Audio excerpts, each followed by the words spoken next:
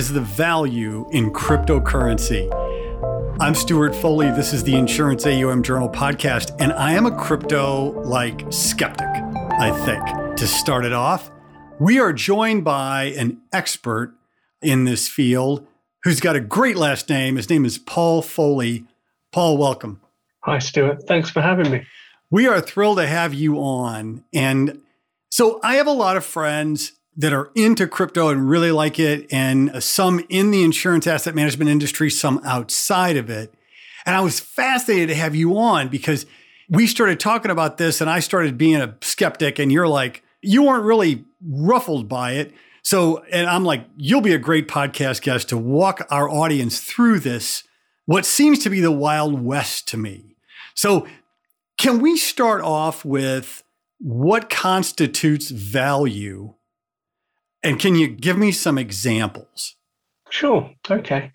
So when we consider the value of an asset, we consider a number of key characteristics, say 5. And to illustrate it, I'll explain in terms of fiat and gold, because they're assets that everybody knows and understands. So the first characteristic is scarcity. So there should be a limited amount of the asset. The second characteristic is durability. Can an asset be destroyed? The third is safety. Can an asset be copied, faked, or devalued in any way? The fourth is utility. So an asset should have some kind of use. And obviously the final one is portability. It should be possible to transfer ownership or part of an asset. So these are the 5 characteristics which determine value. So let's look at those in a little bit more detail. So first of all, scarcity or demand. So both cash and gold, USD for example, have a limited supply. Gold because it has to be mined and refined, and fiat obviously because it has to be issued by a government.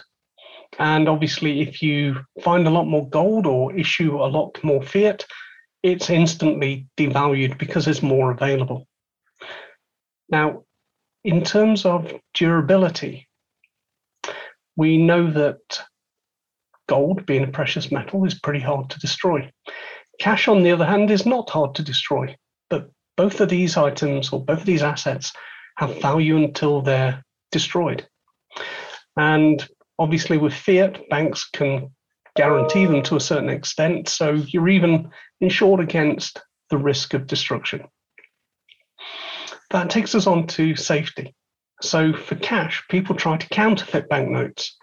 It's not easy, but it is possible. The complexity of banknotes increases and it makes it harder to counterfeit. So, fiat, although it can also be devalued by inflation, is relatively safe. We then come on to one of the really defining characteristics, and that's utility. A store of value should have a purpose. In the case of gold, it's typically purely as a store of value and a way to protect yourself against currency fluctuations and to protect wealth. Whereas for fiat currencies, the utility is specifically related to the ability to perform trades, to buy and sell services or goods. And that takes us on to portability. So in order for gold or fiat to have any value, they must be perceived as being as a value by other people, and also other people must be able to take ownership of them. So we take cash for granted. You walk around, it's portable because you go to a store, you pay for something and you hand over the cash. So these are the 5 sort of characteristics that in my book constitute what is behind value. And it's these characteristics that help us to establish the value of an asset. So when we talk about fiat, there are other underlying reasons why $1 is worth X in another currency. But for now, these are the characteristics that I believe are important. So now that we've talked about the characteristics of traditional assets that we're all familiar about, let's consider digital assets. And for demonstration purposes, let's specifically consider Bitcoin, because Bitcoin is the one that most people are familiar with or have traded themselves. If we look at the market activity, we see that this is potentially the number one traded coin. Today, for instance, there was $59 billion worth of Bitcoin traded. So people must think it has some kind of value. So let's go back to those 5 characteristics. So in terms of scarcity, there should only ever be 21 million Bitcoins in circulation. In terms of durability, Bitcoin can't be destroyed. You can lose access to it, but it can't be destroyed. In terms of safety, it can't be counterfeited. It can be devalued, but it can't be actually copied. And in terms of utility, Bitcoin is currently a store of value like gold, but it's starting to be used as a currency. And in terms of portability, it is possible to transfer BTC to anyone, anywhere in the world, as long as they've got a Bitcoin wallet. So for me, that would illustrate why it is that Bitcoin has value, because it does embody those 5 characteristics of value. And we see that as demand increases, also the value on the market increases. So the question, where's the value, is exactly the same as asking the question about USD or GBP. Does that make it a bit clearer? Yeah and no. I got more questions. First, let me ask you this question. So you are the CEO and founder of CTEX Markets. First of all, we have no financial relationship whatsoever either way. So let's just get that out there. But what does CTEX Markets do? Actually, we fulfill a role which people take for granted in the traditional market spaces. So in the traditional asset manager, portfolio manager world, when institutionals want to trade between venues, they typically have a direct relationship with their bank, and the bank acts as a liquidity provider. Behind the scenes, the bank is going to anywhere from 5 to 20 other sources, so that when you place an order for, say, dollars or shares in IBM, they can go to one of these providers, get the best bid and ask price, and present you as the client with the best bid and ask price. Now, in the digital asset world, this is really missing at the moment. And well, my background is real-time trading systems, mostly currencies, both institutional and retail. So it was instantly apparent that this was missing from the market. So that means that typically in the digital asset space, one client is trading with one venue. So the best bid, best ask is just what happens to be available right now. So what CTEX Markets does is we fill the gap of the liquidity provider. So we bring together all of the different venues that you could be trading at, so that you as a trader are capable of getting the best bid, best ask across the market. We do a lot of other things as well, but we're primarily a liquidity gateway. Interesting stuff. So there are, and we're going to talk about this more, I think, as we go, but there are a litany. Everybody knows about Bitcoin or has heard of Bitcoin, I think. But do you have a sense of, there was just another digital currency just got launched. I did a Google search and this is nothing new. This stuff happens all the time. Do you have a sense of the order of magnitude of the different Bitcoin or digital asset alternatives that are out there? So when we look at the other coins out there, we have to consider their utility. So there are 2 real other use cases out there at the moment besides store of value.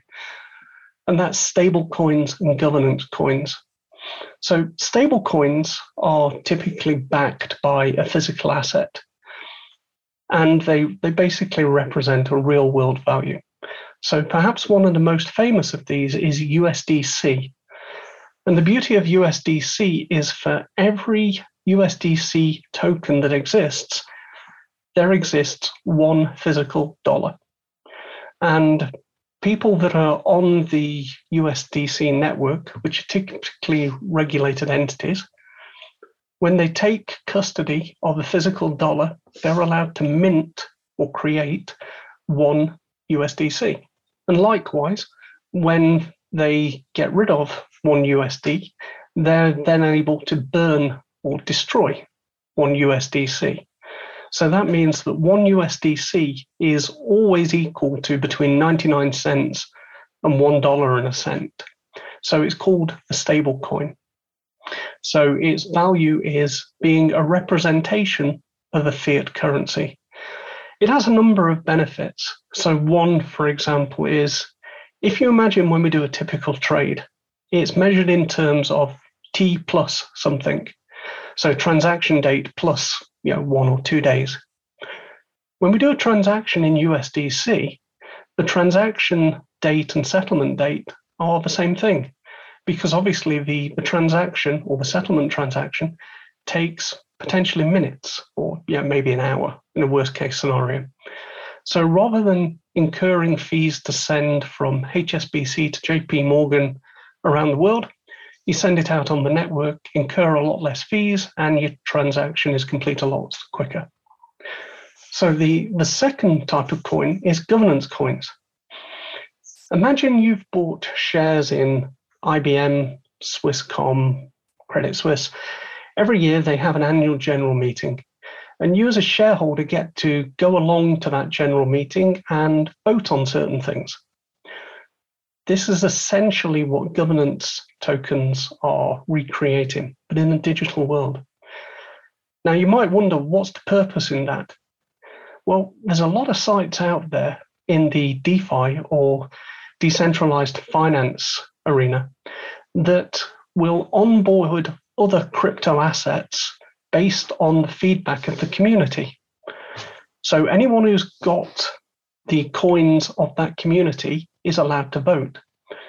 This means that if you created your own coin today and you wanted it listing on a number of DeFi sites, all you'd have to do is either convince people to vote for you, or if you couldn't be bothered, just go and buy the coins, buy the governance coins, and vote for it yourself.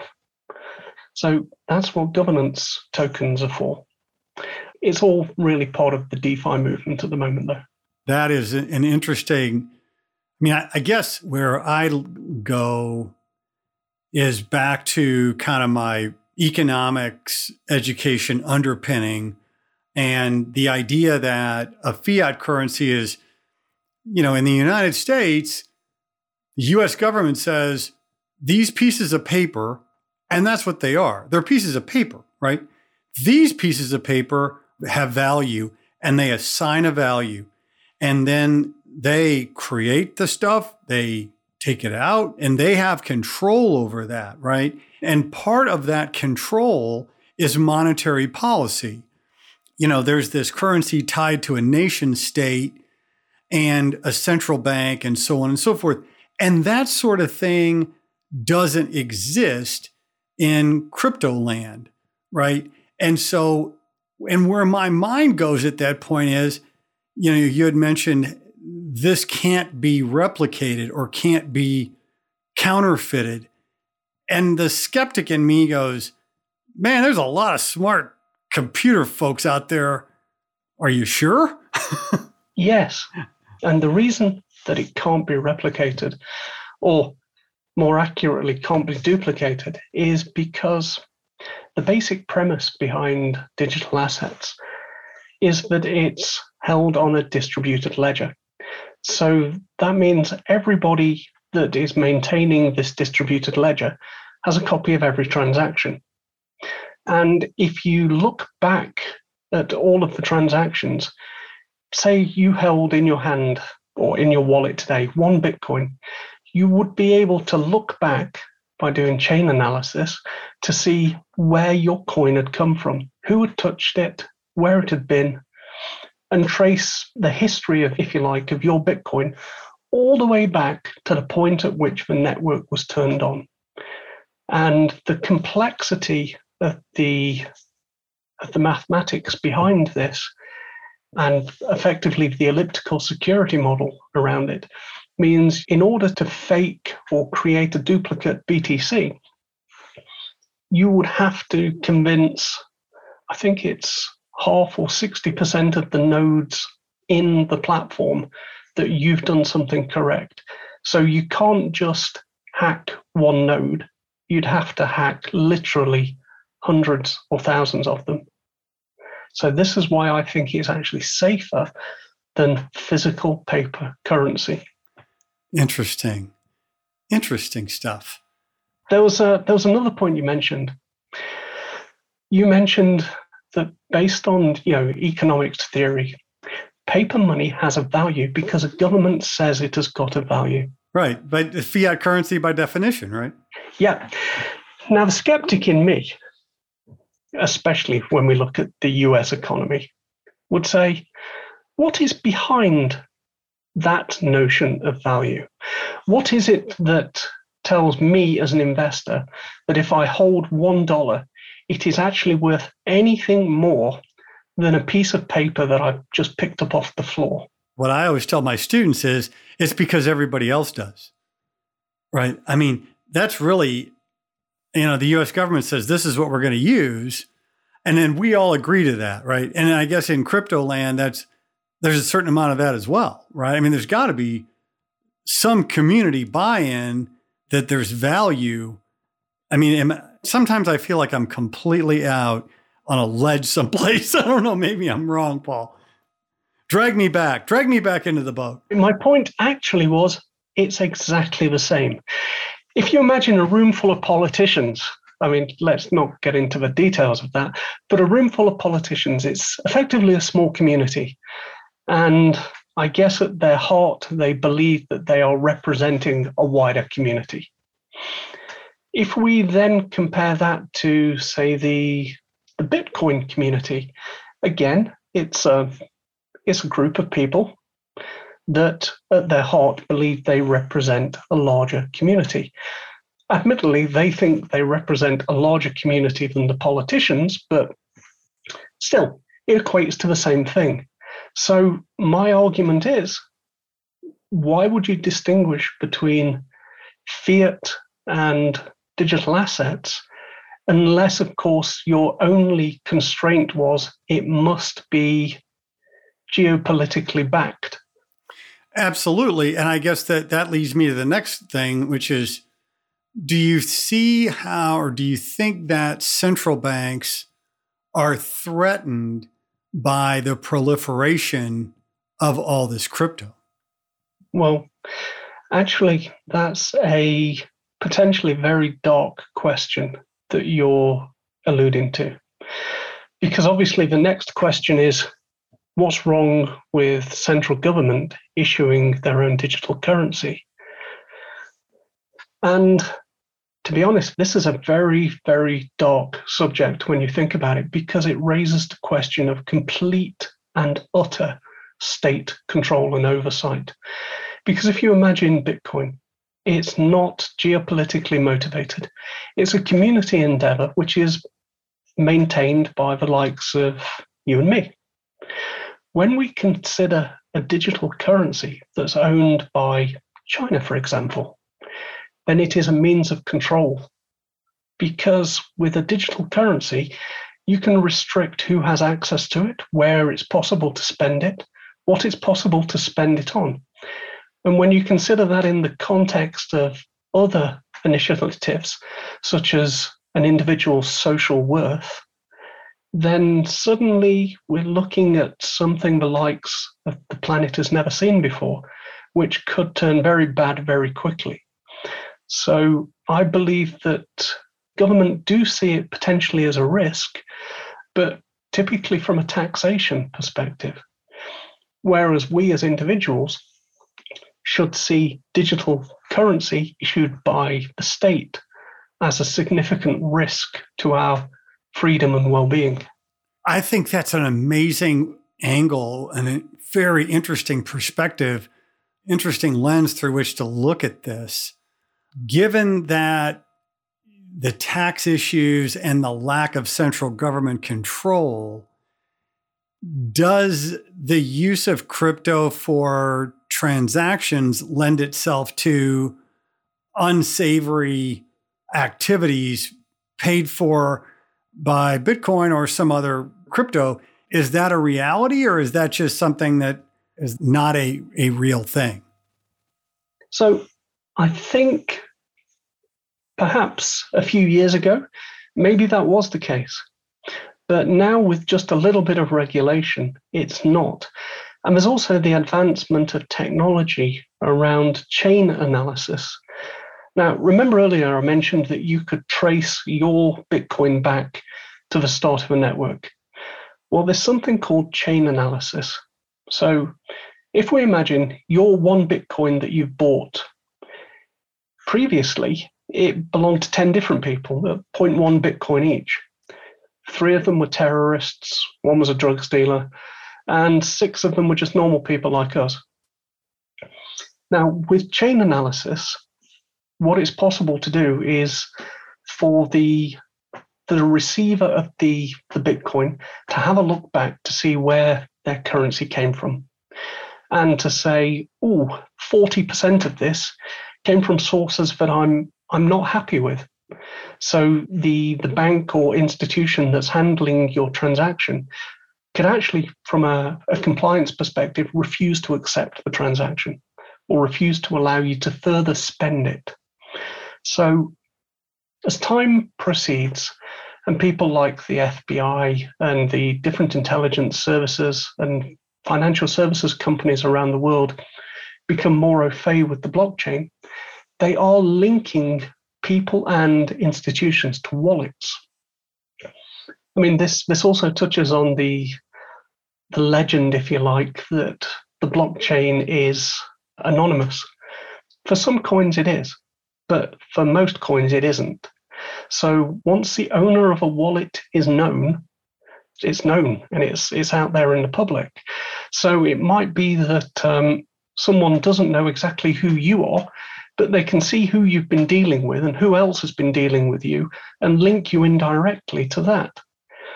And I think the other way in which we're moving away from the wild, wild west is when we consider things like the travel rule. So at the moment, if I send you 1 Bitcoin from one institution to another, with me and you as being the end customers, the institutions that are sending and receiving are obliged to check who is sending the coin and who is receiving the coin. So if you're a politically exposed person, my institution should not engage in the transaction to start with. And your institution, if they see that I'm a politically exposed person or worse, they shouldn't engage in the transaction either. So by adding a little bit of regulation, reducing the overall anonymity for most digital assets, we are ensuring that the market becomes cleaner and cleaner, and, dare I say it, more likely to be in a state that could be of interest to the tier 1, tier 2 banks and other high-level institutional investors. And does that, I'm learning so much. I always say this to every podcast. I learn more than anybody else on these things because I'm really fascinated by that idea. But let me take you back to the point you raised a minute ago about state control. So the fact that more people can know who I am, does that raise anybody's antennas to say, gee, I'm subject to more state control at that point? Does that make sense? Or I am learning, Paul, but it's slow. In the Western world, do you care if people know that you're spending money? When you take your credit card out of your pocket? No. Because obviously, in a typical transaction, you go to a store, you take your credit card out, whatever you spend, the credit reference agencies know about it inside a few hours or a few days. Absolutely. And that's a really big market, and they resell that data to anyone and everyone. So you've already lost control of your financial data. You probably just didn't do it consciously. Now, with Bitcoin, as an example, if you're behaving properly, do you mind who knows that you own some Bitcoin? No, and it makes me feel better about who else owns it.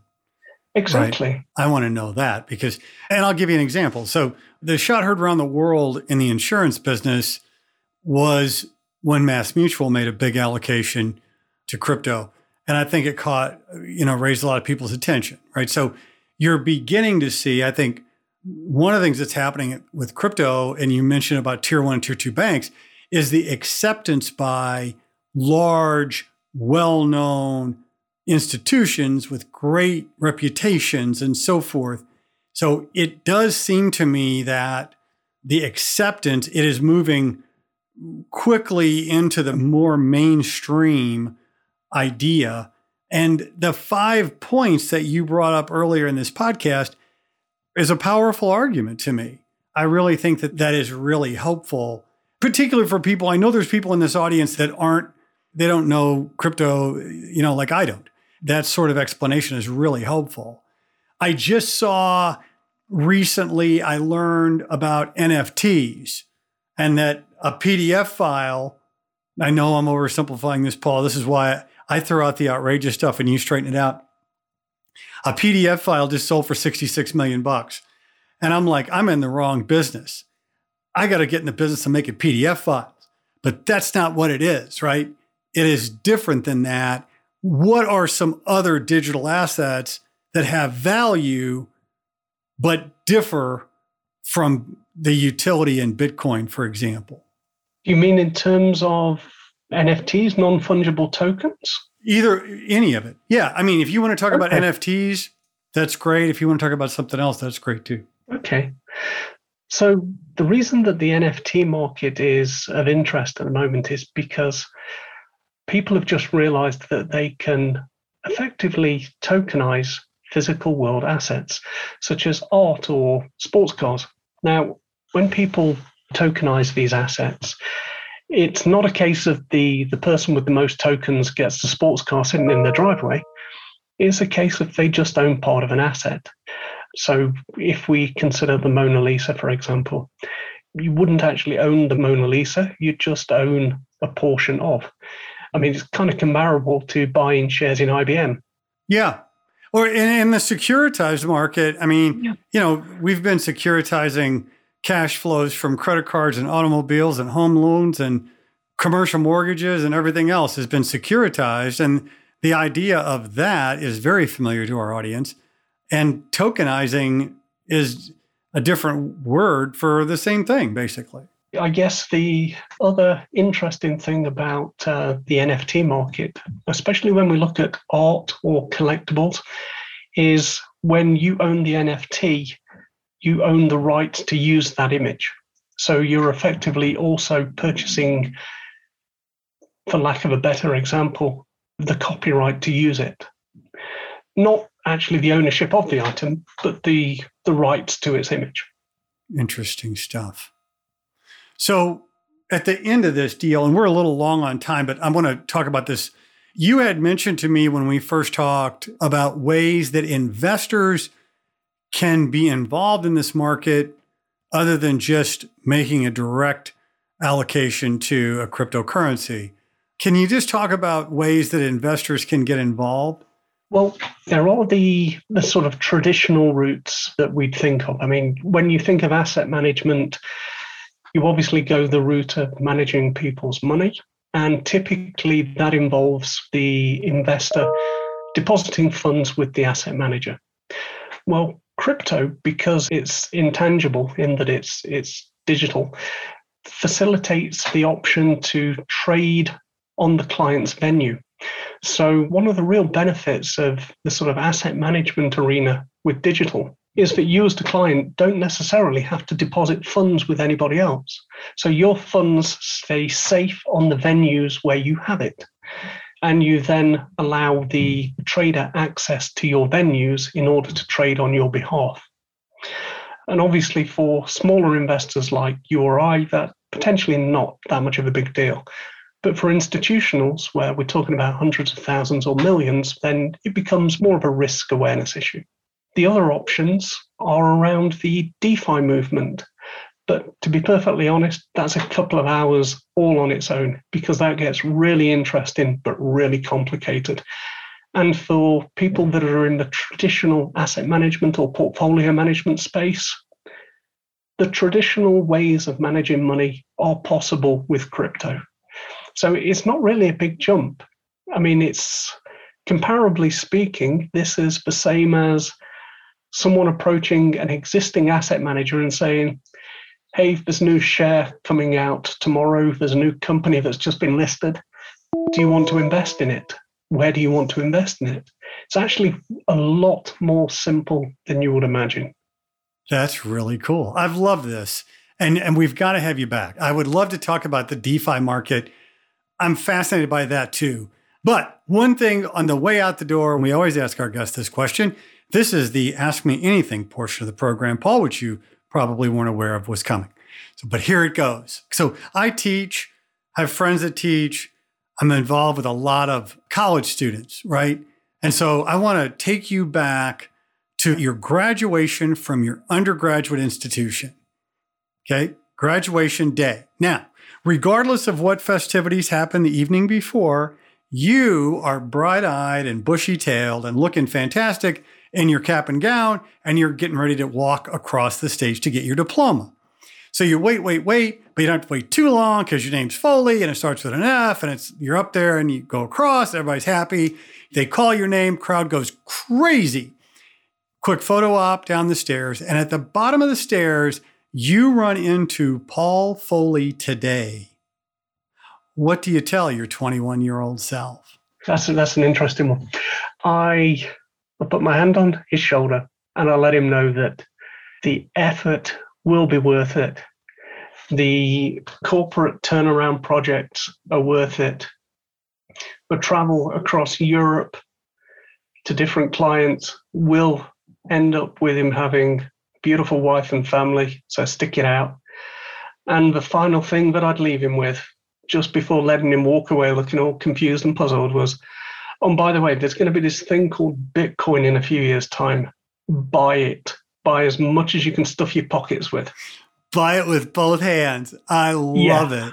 I love it. Paul Foley, it has been a pleasure, my friend. Thank you very much for being on. It's been my pleasure. Thank you.